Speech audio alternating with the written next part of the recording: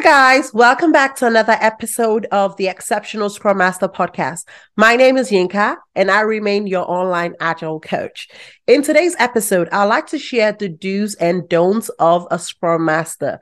Now, today's episode was inspired by a couple of conversations that I had with many product owners. So today, my hope is that at the end of today's episode, you gain a deeper understanding into the Scrum Master role, and you're able to learn a thing or two that would help you become exceptional. So now let's get right into it. Now, as a Scrum Master, one of the things you should be doing for the team and the organization you're supporting is to understand the product being built. Now, I think this is one thing that is a common complaint amongst many product owners. Many Scrum Masters don't have a clear understanding of the product being built. They cannot clearly define what the team is working on. They have an idea of what the team is working on, but they don't have an accurate understanding or an in-depth understanding of what the team is working on. Now, you might be saying, why do I need to know what the team is working on? My job is to help them with the process and help them become more effective. Now, I want you to think about it for a second. How are you going to help the team to be effective with their ways of working, to get them from where they are till the finish line if you don't understand what is being built? How are you going to know if they're lagging behind, if they're right on track? How are you going to know? Now, I like to say this.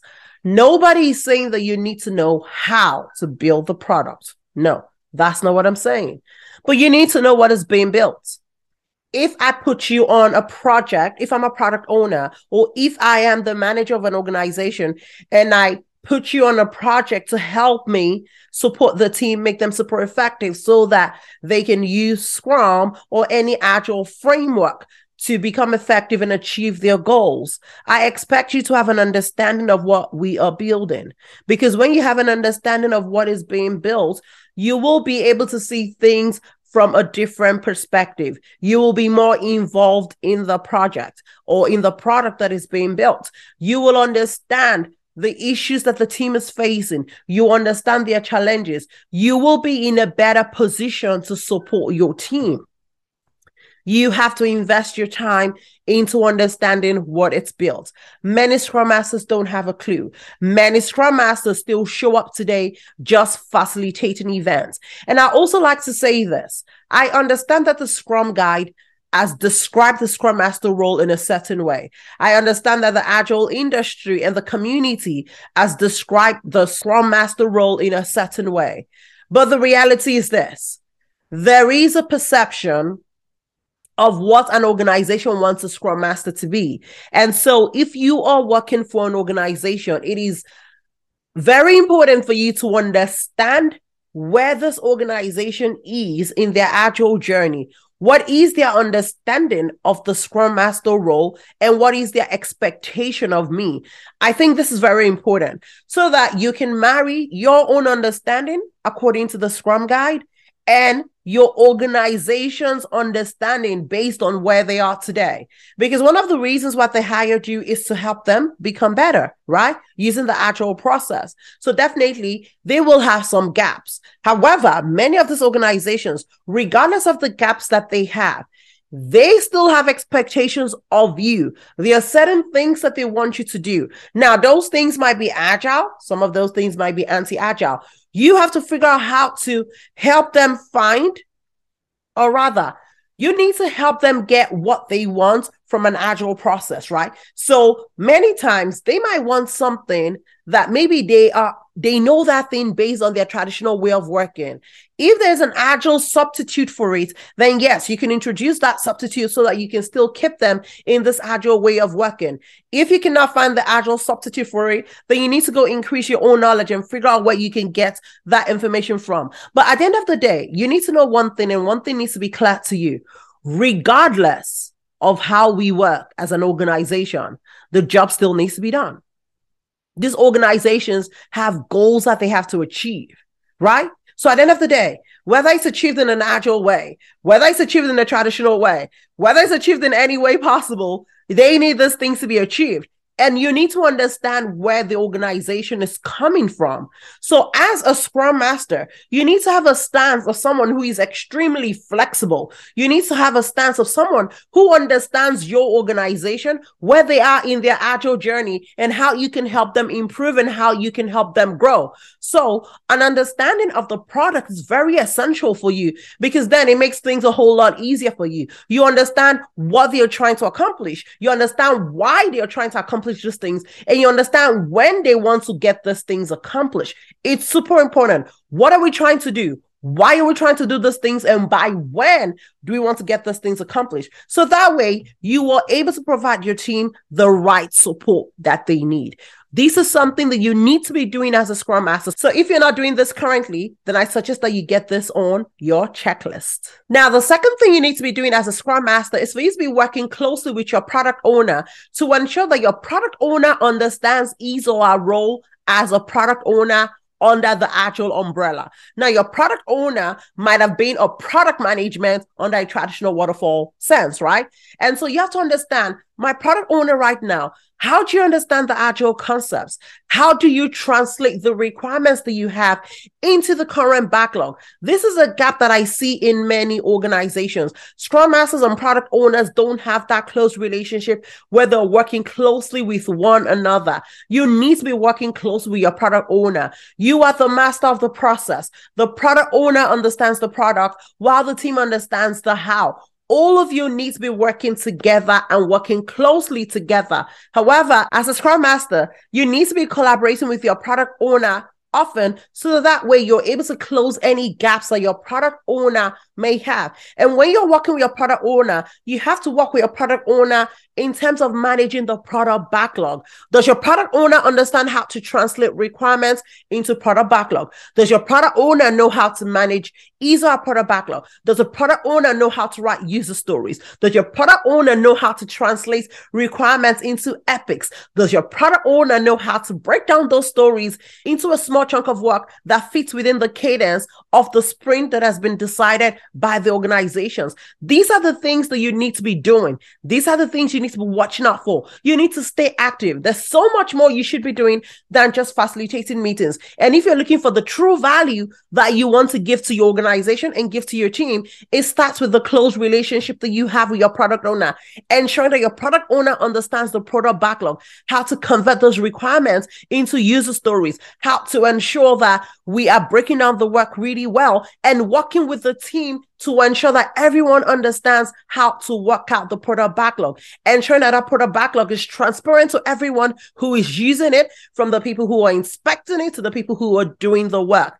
You need to ensure that your product owner understands his role, and you are providing him or her the necessary support in order to be able to do so. Now, the third thing you need to be doing as a Scrum Master is to teach your team how to write user stories.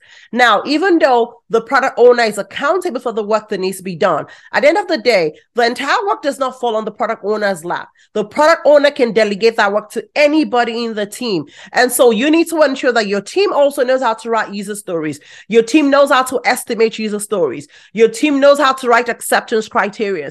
Your team, they understand their capacity. How do we manage our capacity? How do we commit to work based on our capacity? Your team needs to understand all of those concepts. They need to understand what an epic is, what a user story is, what a task is. They need to have a thorough understanding of these things if you want your team to be super effective. So these are the things that you need to be doing. You need to be teaching your team as needed. You need to be coaching your team as needed. You need to be their guide. Okay, so your work is not just to facilitate. There are several stances that you would occupy as a Scrum Master depending on the need. This is where your true value lies. And so it's very important for you to understand what your team needs. It's very important for you to understand what your product owner needs. It's extremely important for you to understand what your organization is. Where are they in their agile journey? Now, I know sometimes this might seem very overwhelming because many times you are also new in the process. So you're wondering, like, how am I supposed to know these things? That is why you are the Scrum Master. Sadly, this is a choice you made for yourself. You decided to be in this role, so you have to be ready to do the work. Okay? So you are the master of Scrum. You know Scrum. You are that master of the agile process. Your team members are the master of whatever skill that they need to do the work that they are building. Everyone has their own responsibilities. So you have to take on your own responsibilities and fill it up, okay? No excuses. Do the work. If you have to keep learning, keep learning. If you have to do more training, get trained. Whatever it is you need to equip yourself with the necessary skill sets to help you do your job really well, you have to get it done. This is a position that requires you to continuously read, continuously learn in order for you to grow yourself and help your team succeed. So I'm sorry to tell you, it's not all about the pay. There is a bit of work to be done here. So you have to be ready to do the work if you want to succeed as a Scrum Master. Now, another thing I'd like you to be doing as a Scrum Master is also for you to work with your stakeholders. Teach them how to work with the team to avoid disruptions. Many of the complaints that many team members who share with Scrum Masters is the fact that they get disrupted a lot. A stakeholder will call them and pull them to do certain things, even without the knowledge of the product owner, because that's how they've always worked. So they don't know that there's anything wrong with it. And it is your responsibility as a Scrum Master to coach the stakeholders where possible, to let them know that in this new way of working, this is how things are done. If you have any requests, can you pass it along to your product owner so your product owner can prioritize the work and work with the team to ensure that your task gets done. So at the end of the day, if your work is really important and needs to be done, you should communicate that with the product owner, and the product owner will work with the team and see how they can best negotiate the work that they're doing to ensure that they actually attend to the stakeholders' task, right? So you have to be there. Your ears have to be open. You always have to need to have your eyes on the ground to see what's going on and what is happening, so that wherever there are disruptions, wherever things are not going according to plan, you can step in and know exactly what to do. Now, I like to drop here that quickly. Sometimes you might not even know the stakeholders, or maybe the team don't even inform you before things happen. That's why you need to be working closely with the team, so that if it happens, and aftermath is, okay, this sprint has been disrupted, then your role will be, don't let it happen again. How can we improve on this process? So you can bring it up during their retrospective to say, I noticed that this was what the team committed to, for example, and I noticed that more work was brought into the sprint. What happened? Can we talk more about this? And based on the feedback you hear from the team, then you can suggest other ways that they should handle it in the future, if possible, right? So there's always this open conversation that you need to be having with your team all of the time. You can't be an absentee Scrum Master. You have to be an ever-present Scrum Master, understanding what is happening, understanding what might be disrupting the team, understanding where they are, and helping ensure that they get to where they need to be. Now, another thing you need to be doing as a Scrum Master is to research on processes and methods and tools and whatever technique might be valuable to your team. So now you might be working with a team that maybe are doing certain things, and you notice that there's room for them to improve. Your job is to research for other methods. How can I improve this team? What are the things I can do differently? Remember that these frameworks are always the starting point from us. At some point in time, the team and the organization will find their own preferred way of working. And so as a Scrum Master, just don't sit still and just making sure that the team is doing things as is, right? You need to work and see how they can improve. What are the better ways I can improve to the team? What are the better ways of us running our retrospectives? Whatever problems that they have as a team, what can I find online? What is that new topic out there that I can introduce to the team that might be helpful to us? What are they working on? How can a new concept improve the way that they work? Now, when I say these things, I am not talking about the skill sets that the team has with what they're doing. So clearly, if you're not a developer, you don't have any business trying to figure out what the new codes are or what the new tools are or all those kind of things that will help your team work. That's not what I'm talking about. I'm talking about you still improving the process. What are the newer ways that we can work? What are some of those concepts that are out there that can maybe help us better estimate? Those are the kind of things that I am talking about. So please, when I'm talking, please, let's try to stick to, the agile concept, because sometimes I get this messages where they're like, oh, but I thought I was not supposed to do this. No, please. That is not what I'm talking about. I am not telling you that you need to learn how to do the work that the team is doing. Even if you're a developer and the team is developing something that you're familiar with, it's still none of your business. You're a Scrum Master. You're not a developer. So you're not supposed to be advising them on how to code or how to test or all those kind of things. Now, clearly, there might be some testing techniques that you're used to that you can introduce to the team and find out whether they have an idea about it and if they're willing to test it out. But you don't have a right to start telling them that this is the testing method you should use, even if you had the development background or you had a testing background or you had whatever background that is similar to what the team is working on. You have to learn how to stick within your role and be a coach to the team and teach them and not force your mindset on them. And now we're going to talk about some of the things you should not be doing, but right now we're still sticking to the things that you should be doing. And you want to ensure that you're spending time researching on those new concepts, those new methods, those new tools and new practices that can help your team work even more effectively. Now, another thing you need to be doing as a Scrum Master is to be persistent in helping your team understand Agile.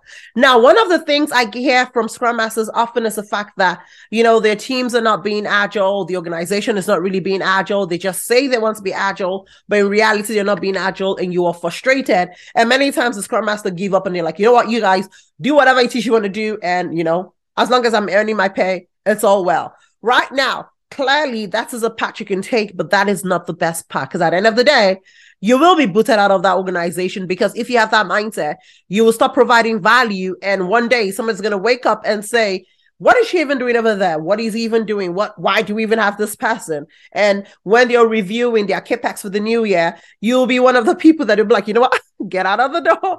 So you want to be sure that regardless of how slow it is that the team is when it comes to Agile, no matter how resistant they are to change, you have to be persistent in a very calm way to continuously introduce them to the concept of Agile. Use their data, to share feedback on how they're doing, help them understand that it's okay to be flexible. Let's just try this way out.